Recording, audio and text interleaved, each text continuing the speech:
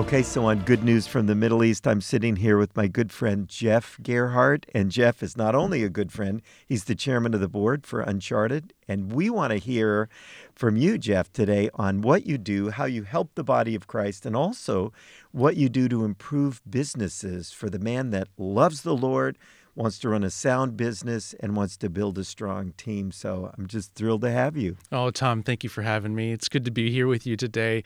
You know, our friendship has gone back many years now, and our opportunities to collaborate in the ministry space really has allowed for Heather and I to see our lives and hearts come alive collaborating with you. So it's a real privilege to be able to talk with you and speak a little bit about what we do, maybe what we do together. That's right. And what I do in my space. So in my world, I get to work alongside wonderful leaders like you. And when I come alongside leaders, we're thinking about how do we help them to go further faster. So many times they're carrying a vision, an imagination for how God might work or how they might see a new work get started. And when we come alongside of them, we're thinking about how do we enable that vision? How do we help them to move from a dream into let's do this in practical steps, always remaining with a segment of there's got to be faith as part of the process, not something with which you would be able to say that we would just be able to do it, but in fact that dream has an element of faith and an element of practicality, and then how do we help them to manage it fluidly so that it wouldn't be, oh my goodness, now I'm locked into this plan and it's, you know, a document that's collecting dust on my shelf that somewhere. Nobody ever looks at. Yeah, right? Or it's something that that makes me feel like I'm chained. What we think of is that the plan is everything, the plan is nothing, as they say. And when the first bullets start flying, the plan has to adjust.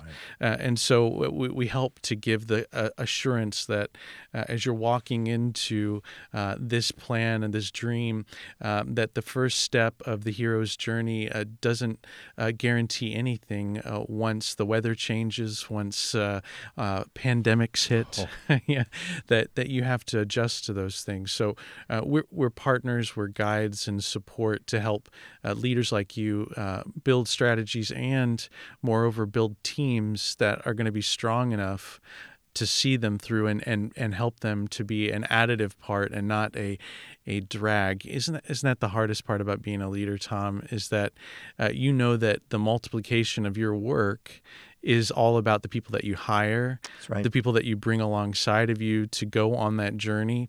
And you're hoping that they're going to be additive, that they're going to be life-giving. That's right. And that is a big challenge for the leaders, to get the right people. And when you've got the right people, to keep them moving forward and herded with that vision in front of them to keep them going and keep them full of energy. That is so true. And you know what? Just honestly now, being in ministry for 40 years, being the right leader that we need to be through the changes. And we all need sharpening, every one of us. And, we have a saying in the Doyle family, all good things start in Israel. Mm-hmm. So many things happen for us in Israel when we're there. Yeah, we're busy, we're taking another tour or a mission trip, whatever. And we're there, and God just does amazing things. He does. And we met, you and Heather and Joanna and I met on a Bible tour. And is this 5 years ago? 5 years. It's 5 just this years month, ago, really. Which is something. And immediately, I was just drawn to you. I thought you were wise beyond your years. I like talking strategy. I love vision. And we started talking, and it's kind of crazy how we met. You want to just tell that? I love telling this story, Tom. Because what was so great about that moment was that we came on that tour as fans of you, and we thought, oh gosh, we're going to meet this guy. Well, let me take it back just a little bit. So Heather and I used to take our sons to this Bible camp in Northern California called Mount Hermon. And what I love to do on vacation is to read, and I'm a sucker for current events. So in those years, when I walked into their bookstore at the front of that camp, there was this big display on things things that are going on in the Middle East. And there were all sorts of books, but somehow I grabbed Killing Christians. And I grabbed that book and thought, well, this looks good, and I want to read about what's going on in the Middle East, and the title is gripping. And all of a sudden, I found that Heather was stealing the book off the nightstand, and the both of us are reading this book, falling in love with it, having no idea, Tom, that the trip that we were going to go on in October, that you were the author of this book and the leader of the trip that we were going to go on later that year. So when I was laying in my bed on a business trip, I got to the back flap and read that Tom Doyle and his wife Joanne lead tours to Israel. I ran to my laptop, I popped that thing open, and I looked at my itinerary, and sure enough, there's your name, and I couldn't believe it. And I called my wife, and I think she was in tears, really, just thinking about, we were going on this trip, and it was our anniversary, our big 20th anniversary then, so we were over the moon to meet you, which was a real treat. But the great thing is that we were friends so fast, and it wasn't a celebrity. It was you engaged me and started telling me all about what was going on in the Middle East, and we were already excited for how to reach the Middle East for Jesus. And here we are meeting someone who is really the Indiana Jones of the Middle East, that it's explaining how it works and giving us real access to opportunity. So we were thrilled meeting you that first night. I'll never forget that picnic barbecue there next to the Sea of Galilee. Yeah. And we were sitting there, and you were asking me, well, so Jeff, what do you do? And I'm explaining it's business this and business that. And occasionally we lead worship at our church. And you said, great, Jeff, so I'll have a guitar on the bus tomorrow morning for you. and it was already set that Heather and I would be leading worship, which we just jumped into, and that was did. One of my favorite things about working with you, Tom, is that there's those moments where you get this might sound crazy, but we're just going to jump into it, and we just jump into it and proceed to have the most amazing worship time with the Holocaust survivors first. Never forget that. It was incredible, and the whole trip. So it was the moment with which our friendship starts, and the opportunity to collaborate appears, and the next thing you know, God starts to come to town via a train, offering us, "Do you want to get on board? Do you want to get started here?" And we kept saying yes, and every time we said yes, God shows up, provides, and now we live here in Texas. And we immediately, Bob Shank came up and said, well, they don't just lead worship. They're really good. They do retreats and things, and then hearing Heather sing "Holy Mackerel" and you guys she's together. The show, Bob. She's the show. I mean, really, at the end of the day, Bob would tell you that Heather's the show and I'm the backing band. So she's so special. gifted, and just the team loved it. That's always a missing element in Israel. You want to study the Bible, you want to pray, you want to worship too. Yeah. And so that was such a blessing. And I just love this verse. When Joanna and I went on our first date, she sent me a little card, and it was in the Biola mailbox the next day to thank me for the date. I never had a girl ever do that, and I read this note. I still have it, and it was very sweet. And then at the bottom it said, Proverbs 16:9, the mind of a man plans his way, but the Lord directs his steps. That's right. And so as the Lord directs our steps, sometimes he does things through us that we're not even aware of. Yeah. And later on we find out.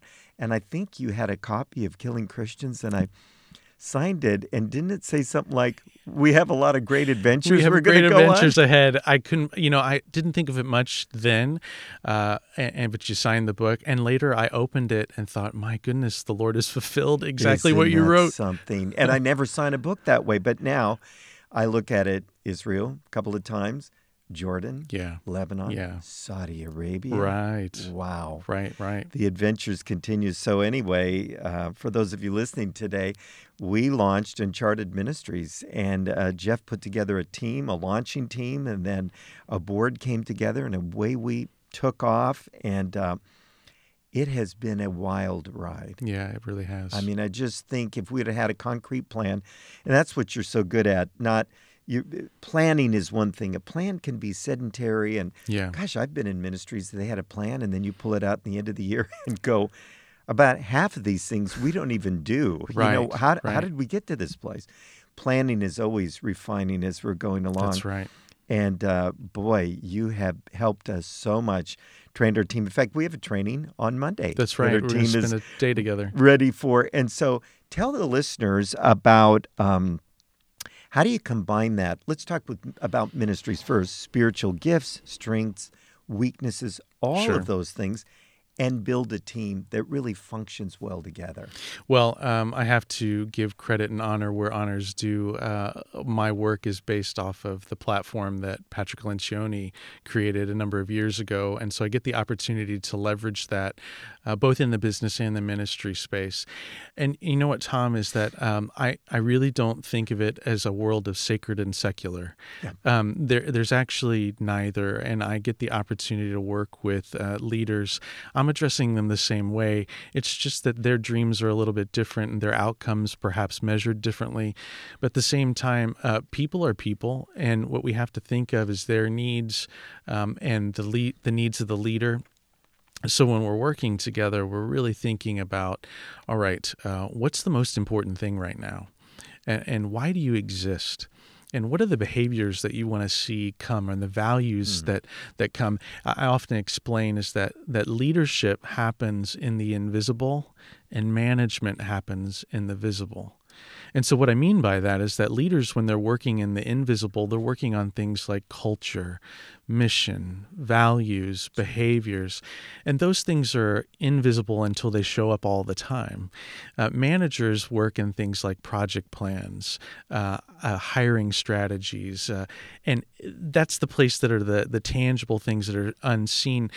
But when I spend time with leaders, I'm saying, okay, there's some intentional things that can drive greater trust, greater outcomes, how to have conflict, how to get commitment. Sure. What does it mean for us to be accountable? Even in a ministry space, how do we drive strong accountability and then see results? All those things have to be orchestrated together. And so when I'm working with leaders, I'm understanding that oftentimes they might think of this is the soft stuff, Jeff. This is the stuff that, I know how to do the decision sciences of whether delivering a sermon or writing a book or leading a team and executing whatever it is that is their genius. But then when you start to talk about these things about what does it mean to have higher morale and less turnover and less politics and some of these things that we all crave that keep us up at night and keep us worried, that's where I enter in and understand that the leader often sees that as a stress point, a nightmare. Right. I don't know how to deal with this, and what I work to do and we collaborate on is tangible steps that can help them operate better, as well as help their teams to be able to think about what's my part in this, and how can I be the best additive part to a team, and then have the critical conversations about what needs to adjust, and then weekly, daily, monthly, quarterly meeting, which, by the way, Tom, I love reminding leaders of this, is that, people in sports, they're going to win. A football player is going to win on the field. A teacher is going to win in the classroom. You and I as leaders are going to win in meetings. But those are often the places where we are stressed or we feel the life leave us when we go to meetings or have to have one on the calendar. What we have to do as leaders is to get those meetings in a place where they're life-giving, yes, that they're seen as critical, that there's an element of we don't know what's going to happen here, but we've got to be there. And when we get to be in this meeting instead of got to be in this meeting, all of a sudden the magic happens and we're able to collaborate in a strong way. So that's what we do, is to help leaders figure out that piece that feels so unscientific or something that you couldn't drive through behavior, but that you can actually do everyday disciplines of what should I do today, how should I meet, and help them to make those changes that are really they're life-giving and ultimately to the organization make them successful. And I remember you saying early on in our relationship, talking about the centrality of the meeting. Yeah. And I probably said something flip like, I'm an anti-meeting guy. Yeah, you did. I don't like meetings. But you know what? Think about this, 40 years of ministry, elder meetings, deacon meetings, board meetings. Sometimes they were good. Sometimes they were draining. But I look forward to our board meetings. I really do. We can get on our face. We can have thrilling updates. We're going to cover business, but it's one of those things you can't wait to get to, and you don't want to leave. So you really live that out, what you practice, and I think that's so amazing. You said something earlier today about trying to understand people, and that's a key element with leadership is understanding Yeah. that person that you're dealing with. Yeah. Fundamental attribution error Yeah. that has us make assumptions. Can you talk a little bit about that? Well, Tom, we're all carrying stories about each other. Our brains are working in ways with which, in absence of information, we connect the dots. An example that I like to give is that when we're driving along the road and that person from the far left lane wants to try to get off the exit at the last moment right in front of you and cuts you off, your brain makes some immediate choices as well as complete stories. That story could be the one that our flesh would lead us to fastest, and that guy's a jerk, right? Yeah. And that's the answer first that may come to us. But another answer that could be just as equally true would be maybe that guy just heard that his father's dying. Yeah. And if he doesn't make this exit, he may miss his last breath. And so the stories are equally possible. One story is taking away from me. One story is giving me life. So by being able to be filled up with an opportunity to change the story, I keep from associating what we talk about with the fundamental attribution error. And it's very simply this, is that when I see good things happen, I decide it's because I deserved it if it happened to me. But when good things happen to other people, we start to say it was external factors that made them successful. And then we reverse it. We say when bad things happen to me, it was because of external things. And when bad things happen to others, we think it was because they deserved it. And this is the error that happens, that we give ourselves a lot of grace, and this is that whole do unto others sort of mentality where I can start to say, you know what, I would want to apply a story to myself that would allow for the widest broad grace that could be applied. So when I apply that to you or in any story gaps that I have empathy. And when I have empathy, we can collaborate stronger. Now, that's not to avoid the truth. Right. It's not to say that the truth doesn't exist. It just allows for me to say that if I can be, as our standard bearer is in John 1 described, as full of grace and full of truth all the time. That wasn't a pendulum swing from at this moment I'm going to be full of truth and I'm going to confront you, and at this moment I'm going to be pendulum swing to the other side and be full of grace. It was 100% of both all the time. So by doing that, I'm allowing myself to manage the story. And when I manage the stories that I've got inside with the teams that I work with, the board that I serve with, that always managing the story is really important because it's going to lead to behavior. It's going to impact our outcomes. So when we concentrate on that and invite people even to tell us things and be curious about why did that happen, we're allowing for more empathy, more grace, which is really the opportunity to have the greatest collaboration in teams. You know, you mentioned being on the freeway, and I think a place where people can also get frustrated with each other is on airplanes. It comes out, and I got my space, and it's not real big, and I just always remember this story thinking about fundamental attribution error about a guy that was on a plane. He had 3 kids. And he was not paying attention to them. They were young.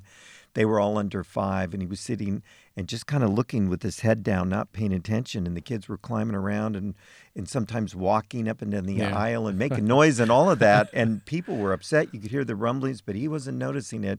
Finally, a lady jumped out of her seat and just went up and said, "Sir, you're going to have to get control of your kids." And he looked up and he said, "Oh, I'm so sorry. We just returned from my wife's funeral, and I'm not thinking. I'm so sorry."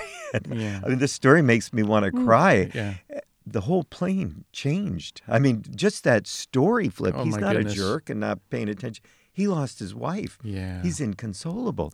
The whole plane, there were kids on the laps and all of that. And boy, we really do. We've got to give people the benefit of the doubt.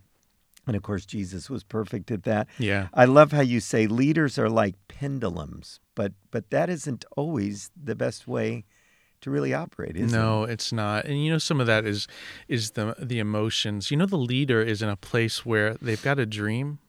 There's a chance that it won't be fulfilled. Mm-hmm. There's a great amount of anxiety around, God, how are you going to make this all come together? Yeah. And so it's very lonely sometimes in that leader seat. And so what we have to do when we rally around leaders is to help them not feel that swing of emotion, of anxiety and fear to hope and back and forth. I love this. Jim Collins interviewed a admiral from the Vietnam War, and this admiral that he interviewed from the Vietnam War was the highest-ranking prisoner in the Hanoi Hilton. Oh, wow. He was there for 7.5 years, was with John McCain there. His name was Admiral James Stockdale. He was the VP for running mate for our guy here in town. Yeah, who was that? Ross Perot. Ross Perot, there you go. So he was his running mate. But fast fact there. Anyway, back to Vietnam.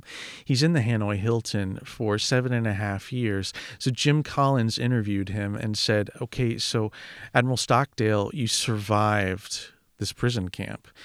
How did you survive? And the answer that came out of his mouth was that, well, we always believed that we would survive. I always believed that this would all work out. And so he said, well, Jim Collins said, well, that's interesting, Admiral Stockdale. So who didn't make it? And the Admiral said, well, it was the optimists. It was the optimists who didn't make it. He said, well, wait, hang on. What you're saying is that you always believed that everything would work out, but the optimists weren't the one that made it? And he said, well, yeah, what would happen is they would say, by Christmas they're going to liberate this camp, or by Easter the war's going to be over, and Christmas would come, and Easter after that, and they died of broken hearts and losing hope. He said, so that the paradox, and Jim Collins called this the Stockdale paradox.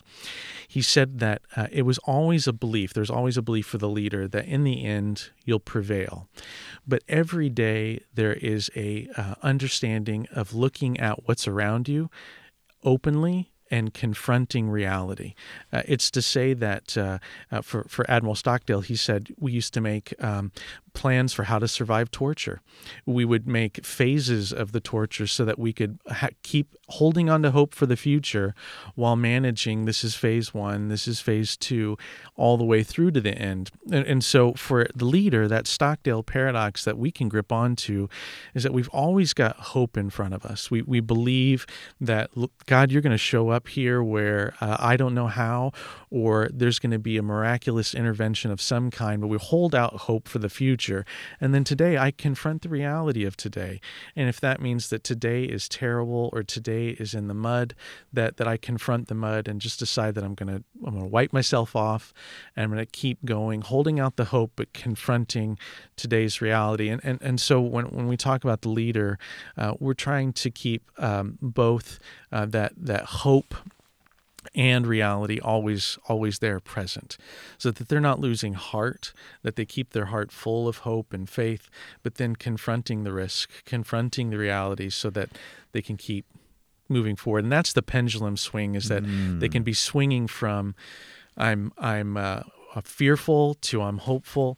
And I think it's the plumb line that's in the middle of both, is that I'm confronting reality and I'm always holding on tight to that faith. Wow. What a story that is with Stockdale. Yeah, too. right. That illustrates it beautifully. Wow. So tell us what you do. I would say this, for those of you that would want to have Jeff in to look at your ministry or your business, make you more an effective team. He will do that. He lives that. And he's a leader's friend, too. You really are. You understand leadership. You are a leader. So we understand that world, too, and it can be lonely at the top. I remember Jeff at one point pastoring I had been an assistant pastor for a few years. Then I became a senior pastor. Yeah. Now they call him a lead pastor. And so someone said, what's the difference between being a senior pastor and an assistant? And I said, about 100 times more pressure. Yeah. The buck stops with you. And Right. so I can remember one time, and we had 6 kids. We're building a church, so many things going on, and I just want to break. A guy asked me to go play golf, and I said, that would be nice. Let's Yeah. go play golf. So we went, and on the very first hole, he said, I'm just so glad I have you for 18 holes. I need counseling in my marriage, and several things I don't know what to do. So I thought if I got you out here, I get 4 hours of uninterrupted time. I wanted to run for the clubhouse. Are you Yeah, kidding? yeah, yeah. Oh, my gosh, we don't have a couch, we have a golf cart, and I got to listen to this all day. Wanted to help them, but sometimes you're just over the limit, and sometimes you need a break, Yeah. and you need to just disconnect. But tell people some of the things you do that will help their ministry supercharge it, because you've done that with us, or businesses, as far as building that team. No, it's all about helping the leader to build clarity. What most everyone is looking to a leader for is certainty. They want to be able to hear them say, this will happen, then that will happen. But the best leaders don't try to answer for certainty and give people absolute answers. They give them clarity.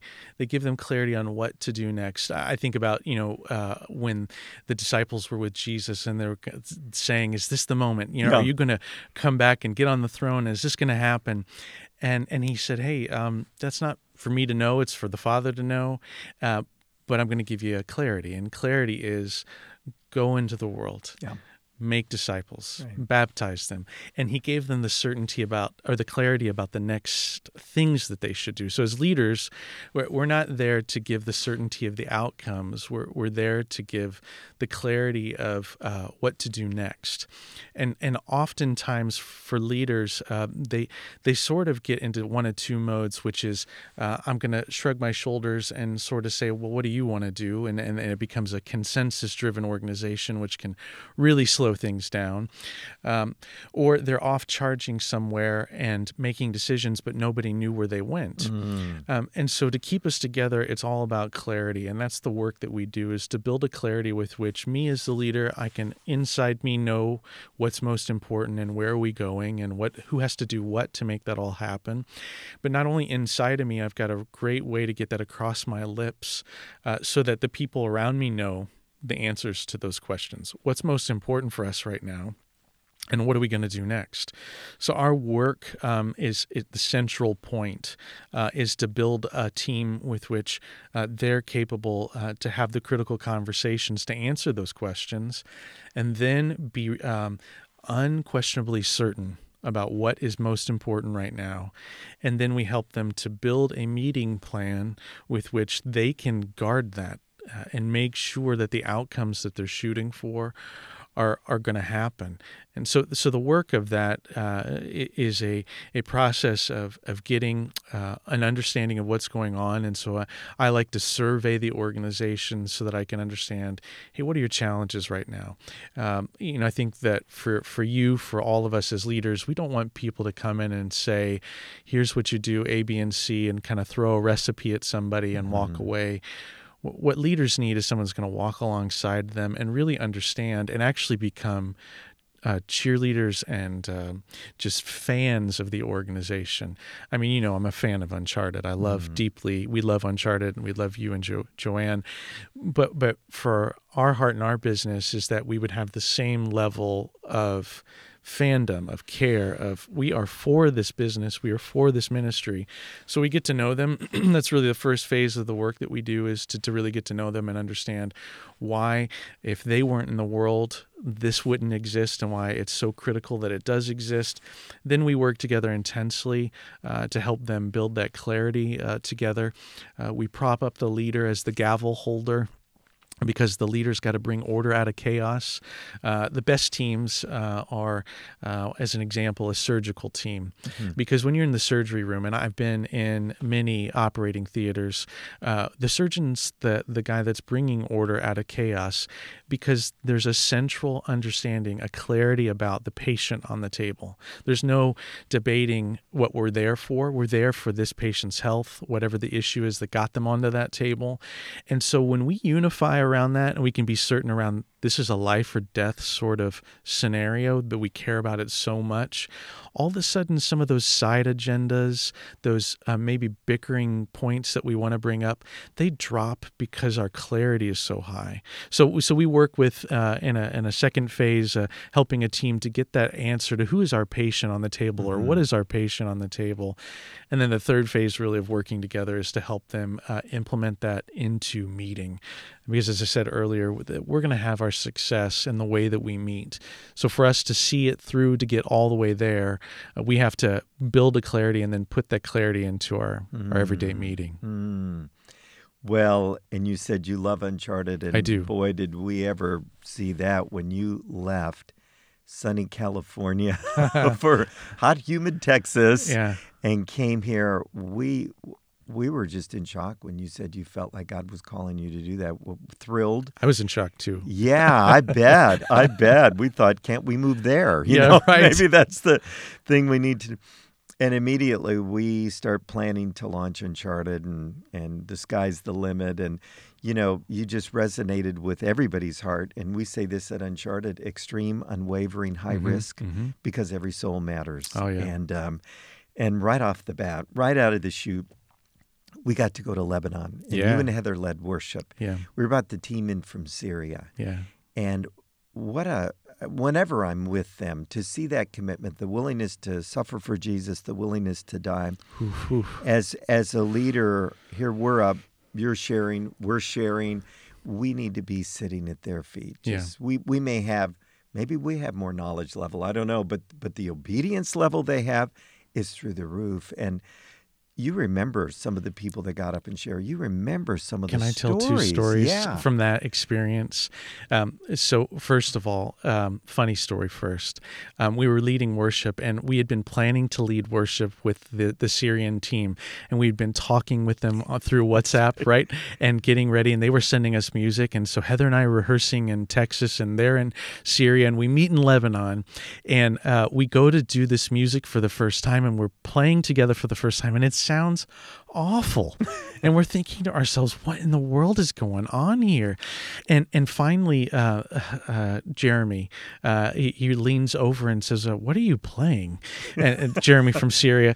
And I explained, and he said, we read from right to left, not left to right. So here I'm playing music from left to right. He's playing it from right to left, and we sound awful.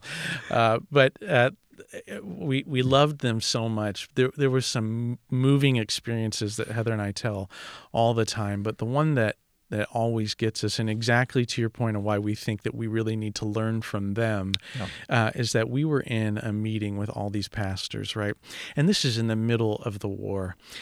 And somebody to the left of us stands up, and we're listening via translation. He's speaking in Arabic. He said, brothers, my son was witness to an ISIS fighter who jumped into his classroom and killed a man in his classroom. And I don't know what to do. We feel like we need to leave. I'm not sure how to handle this. My son, he's 12 years old, and he's grieving with this.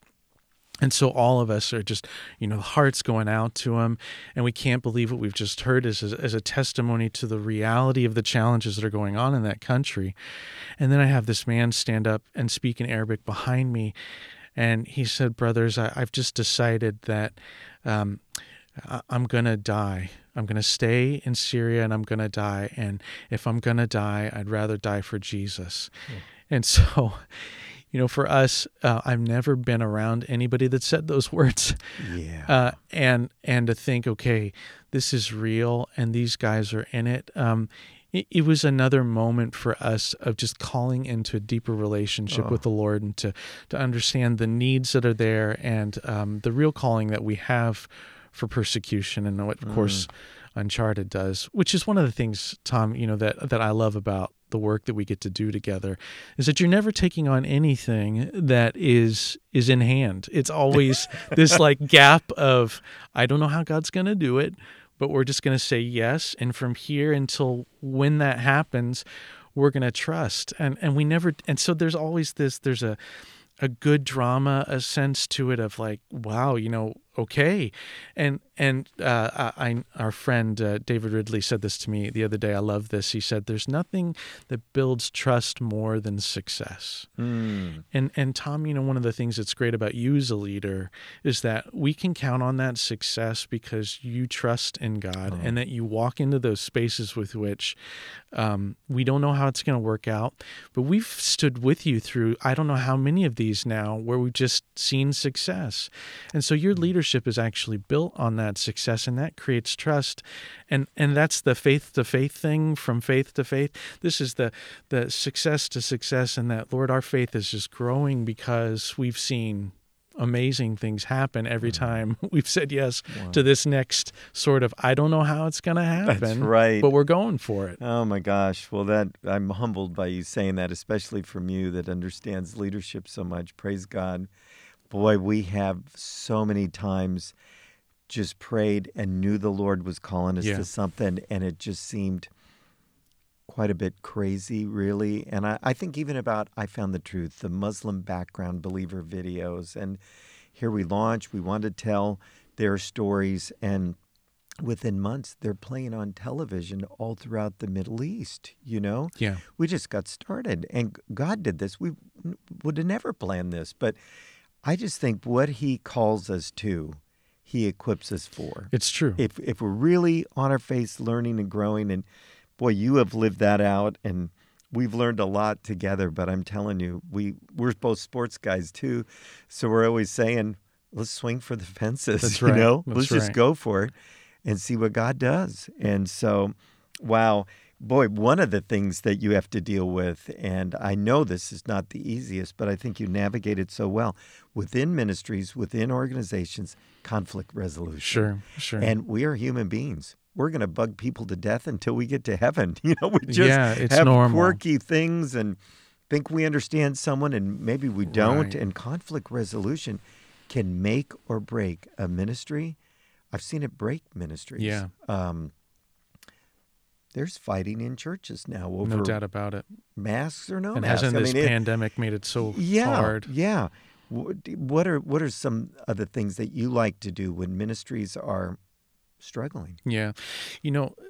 I think, Tom, the thing that's not usual in ministry or business is to believe that we have to actually get into conflict. The conflict is good. Mm-hmm. It's just we've decided that it's not me versus you. We're clear on the patient on the table. So it's the object that we're trying to get at, or the objective. So we're not trying to get into a me versus you, but we're still passionate about the issues that are between us. I have a colleague that likes to say that meeting silence is corridor violence. And by that, the deal is that if I'm not bringing to you my issues and not getting to a place with which we're dealing with the differences, probably one of us is not needed here. I had a boss that would say that to us in our staff meetings, is that if all 5 of you are agreeing with me, I only need myself. The 4 of you can be dismissed.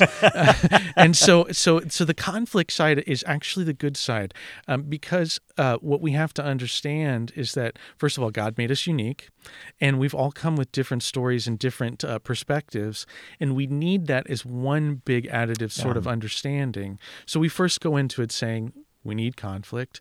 We need to know that when conflict is happening, that it's actually the healthy thing for us to do, because when we disagree, we're actually being able to get more viewpoints, a compounding intelligence that can happen.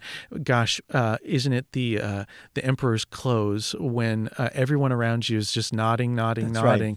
and the next thing you know, things fail because no one was willing to say, hey, that O-ring on that booster for the NASA space shuttle, it's got a problem. Somebody needs to know about this.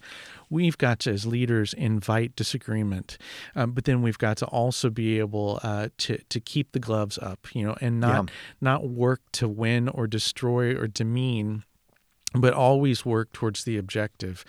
So I hope to get in front of that with leaders so that they're not already dug in. Oftentimes, and I've seen it especially in these days, where I get with leaders and they're already dug in with someone, an elder who didn't agree, a board member, a staff member, and it's starting to tear at the fabric of who they are. And oftentimes there's just that need to go back to that managing of the story or the fundamental attribution error. Well, I'll come back and give that as much grace as humanly possible and re-enter into a discussion humbly. And so we work with groups in that we first foundationally say conflict's good. It's good. That we don't say that when conflict's happening that the Lord's left us or the Holy Spirit's not here. Yeah. No. We have to always keep the Holy Spirit present, not push him out of that discussion, but at the same time believe that we've got to stay in this and not bail out of it emotionally. That's right. Not walk out of the room or keep from having those discussions. And then when we're already in a damaged place, to come back, load up on empathy, and then come back into a place where I can humbly say, here's some things I could have done different.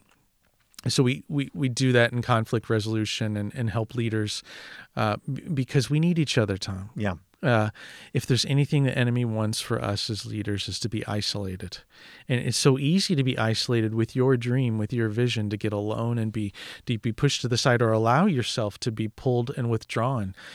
We need each other. And so even when there's disagreement, that there's an ultimate belief that you love me and I love you, right. and that never leaves the equation, but we have to disagree. If we don't disagree, there's something wrong. Yeah.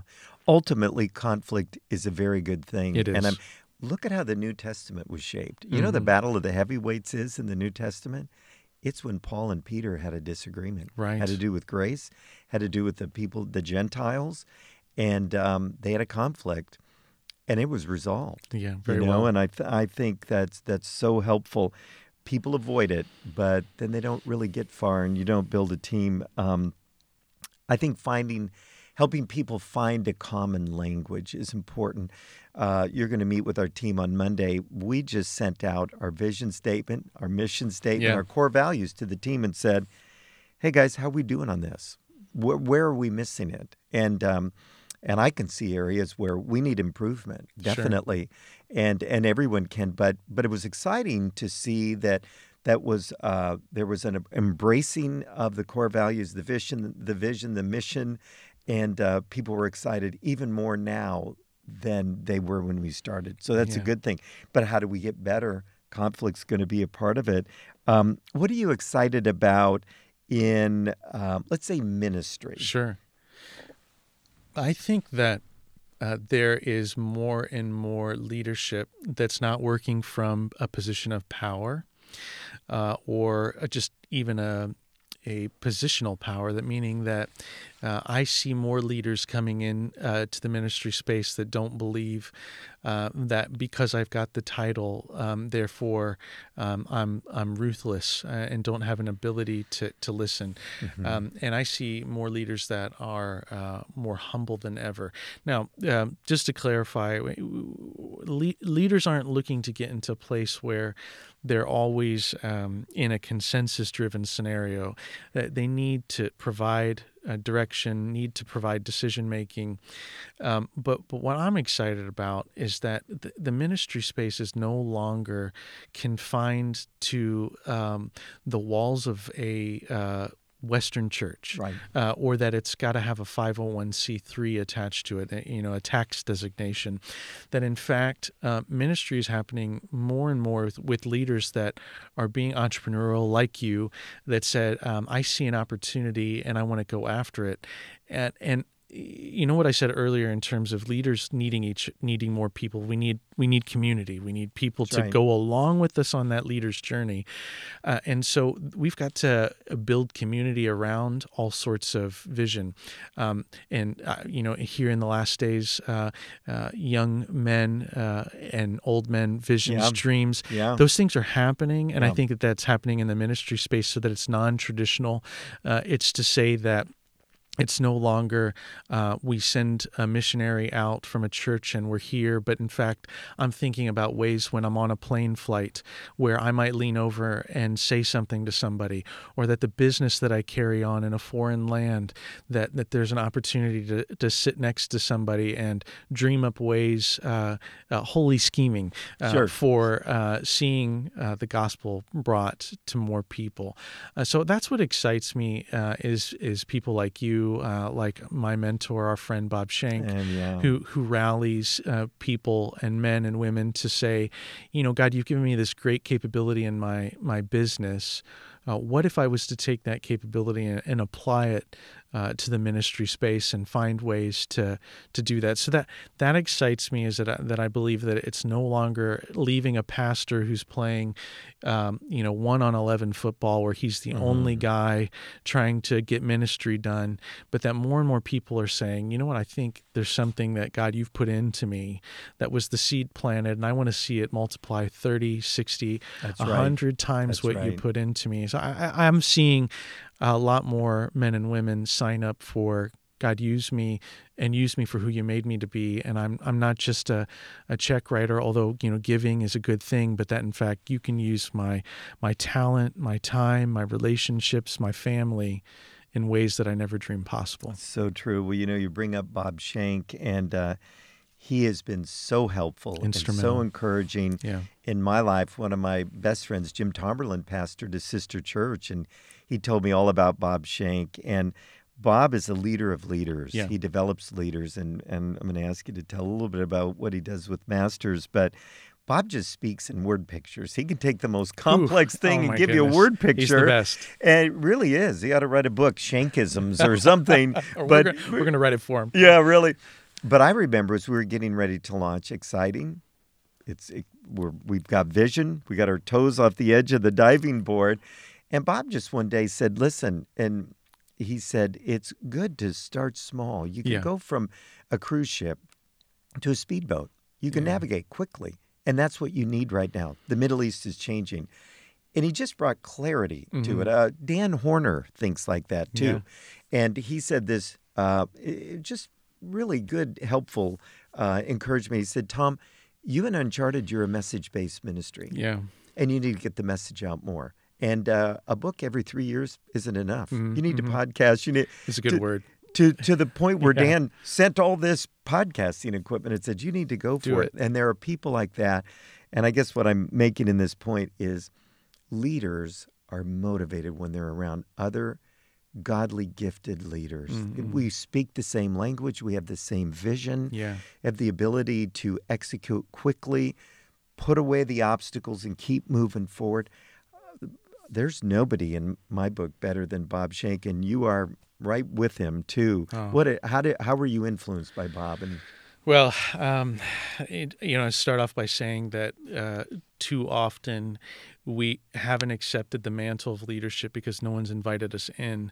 And we think, oh, well, the leader was born that way. And Tom Doyle, he's standing up on this stage speaking to all these people and writing these books, and he was just born that way. But the fact of the matter is, Tom, and I bet you would agree, is that it was just a succession of yeses.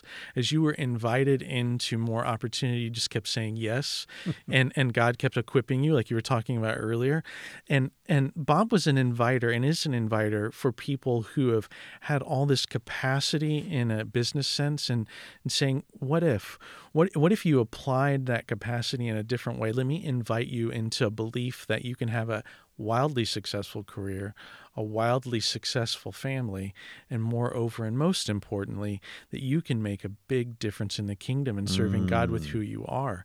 And so that invitation sounded phony because the only formula that I've had been modeled was to say that, well, Jeff, you're going to be success here in your career, and you're going to buy enough counseling, career, cars, and all these other things to make your kids, get into their life, hopefully not too damaged, but your career is just going to cost you everything. And hopefully you've hung on to your wife and you or she haven't, blown it up in the meantime.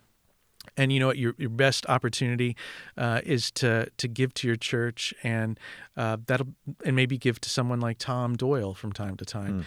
and give them a pat on the back. And that's the most that you can expect out of this life. But Bob invited me into something that I didn't think possible.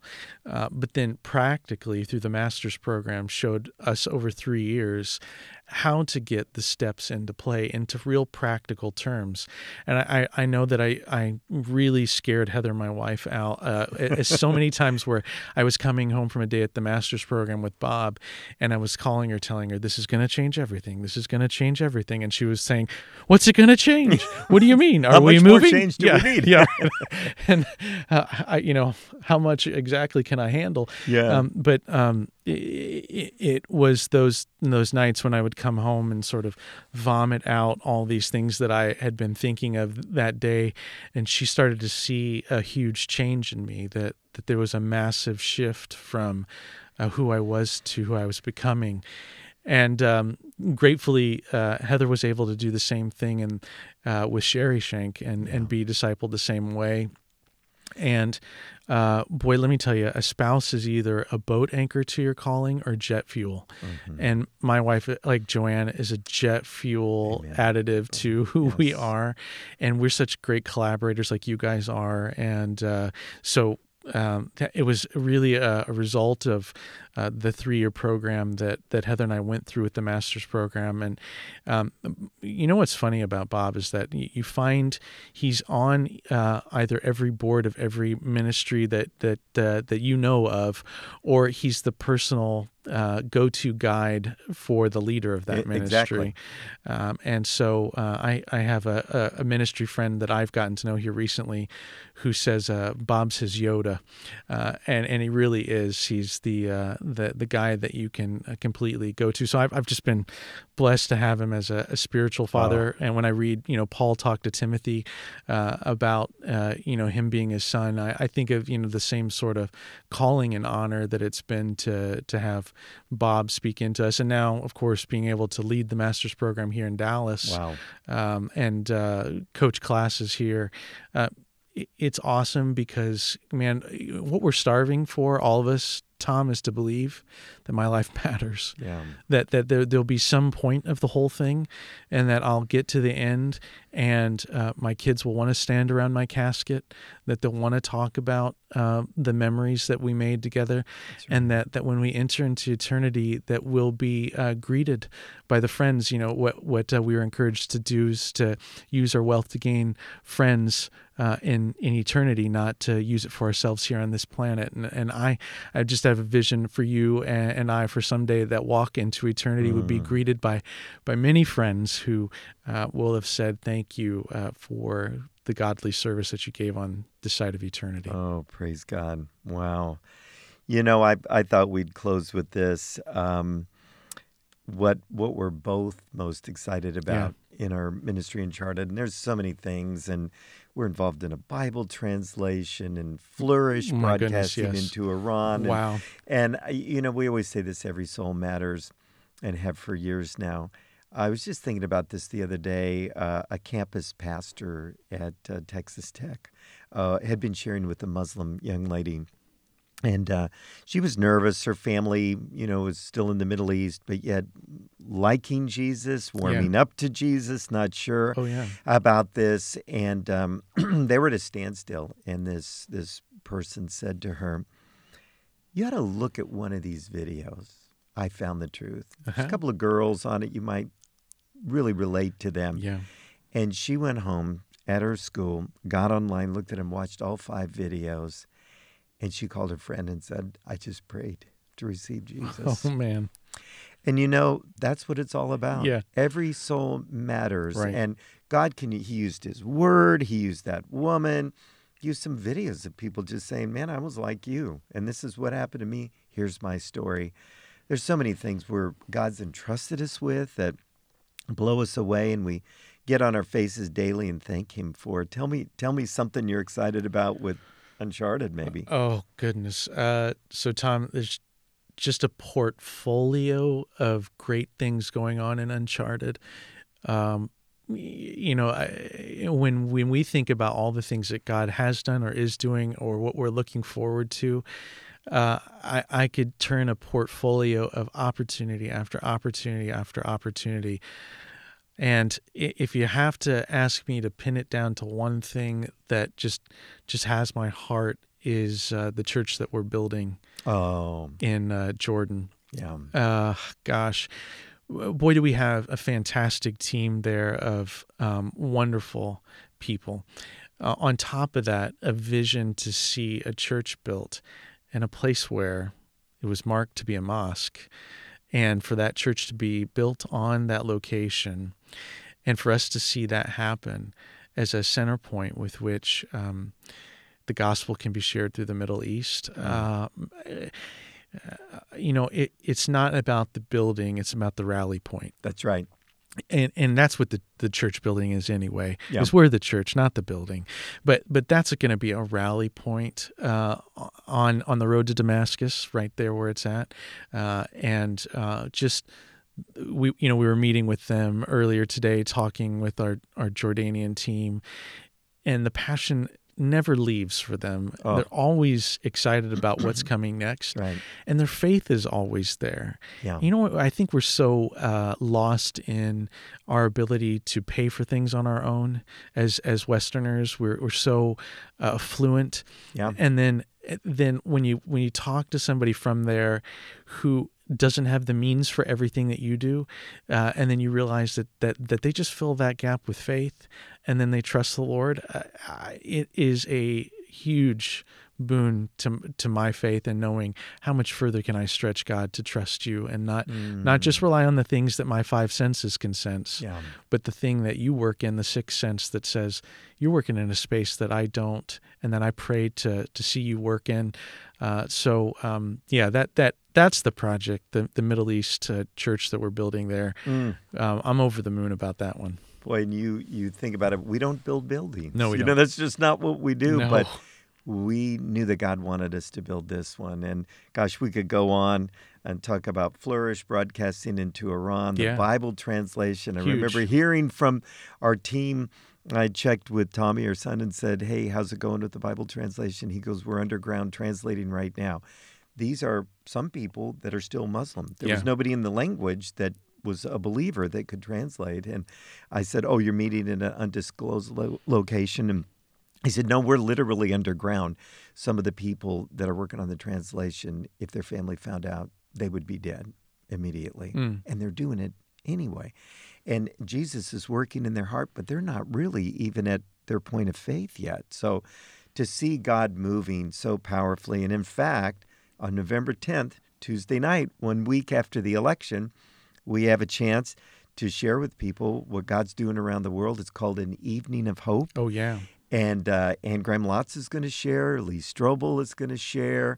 Some of the friends in ministry are going to share. And if you're interested in that, get a hold of us and we'll get you an invite. We'd love for you to know. It's going to be great. What's going on. I'm excited about that. Yeah. The thing is that oftentimes you can hear these stories, you can read your books and feel like they're a world away. But when you can actually see them in action and see some of the people involved, it starts to give you the belief and the connection that this is really going on. And there's nothing like going on a trip with you into the Middle East and being able to put your feet on the ground next to those things and touch them and see the people and see God at work. It's really special. So, we want people to be able to come and see that message that's coming up here. Amen. It's going to be exciting. You know, one thing that just makes it even more sweeter, we are privileged, Jeff, to work in the area where Jesus was, Paul. This church that we're going to be building is right by the Jabbok River. Yeah. Jacob wrestled with the Lord. Isn't that awesome? This is not just an area that has no history. This is deeply entrenched in the Bible. And the gospel's coming back to this region in a powerful way. So we are so privileged. Thank you so much for being the Uncharted board chairman, for helping guide us, for using your gifts, for helping so many others. Tell people about how they can get a hold of you if they need a tune-up, if they need something with their ministry or business. Yeah, thanks, Tom, for inviting me to be able to offer that. I want to be able to invite your listeners that if they'd like time, they don't need to anticipate a contract or any sort of cost. I want to be able to help leaders right away. My goal is to meet with them for free and help them get things solved right away. And if that can't happen, then I'll get more involved with them and help them go further with it. But if we can offer a link in your podcast notes, I'd love to offer a link where they could click, book some time with me, and sincerely look to see how I can help them accelerate. We exist to help leaders have more joy in their work and more margin in their work. And when we believe that when you as a leader have a greater amount of joy and a greater amount of margin and time, you're going to be an even better worker in the kingdom, a better father or mother in your family. Right. And so our purpose being so certain that we can bring you more joy in your leadership and more time in the way that you approach your oversight, that you're going to see a boon in your ministry or business. So I'd love to offer that link, and you can book time with me gratis so that I can offer you some ideas and be as valuable as I can be to making you go farther. So Thanks, Tom, for that opportunity. Well, and I can attest to this. Leaders, you'll be more effective. You'll have a higher functioning team. You'll, to put it in NFL terms, you'll be like the Kansas City Chiefs or something, right? Yeah. Just running on all cylinders. And that pains me because I'm a Bronco fan, but they really are up there. And Jeff, thanks for being on Good News from the Middle East today. It's a real honor, so Tom. much. We love you. And Joanne wanted to be here, but she's Nona, the grandma. That's Italian for grandma, Nona or Noni. And little Charlotte, Cha-Cha, had a broken arm. Yeah. She had to get the cast taken off and pretty nervous about that. She wanted grandma there, so she sends her apologies not to be here with us. But anyway, that's what we got going on. Thanks again. It was great. Thank you, Tom.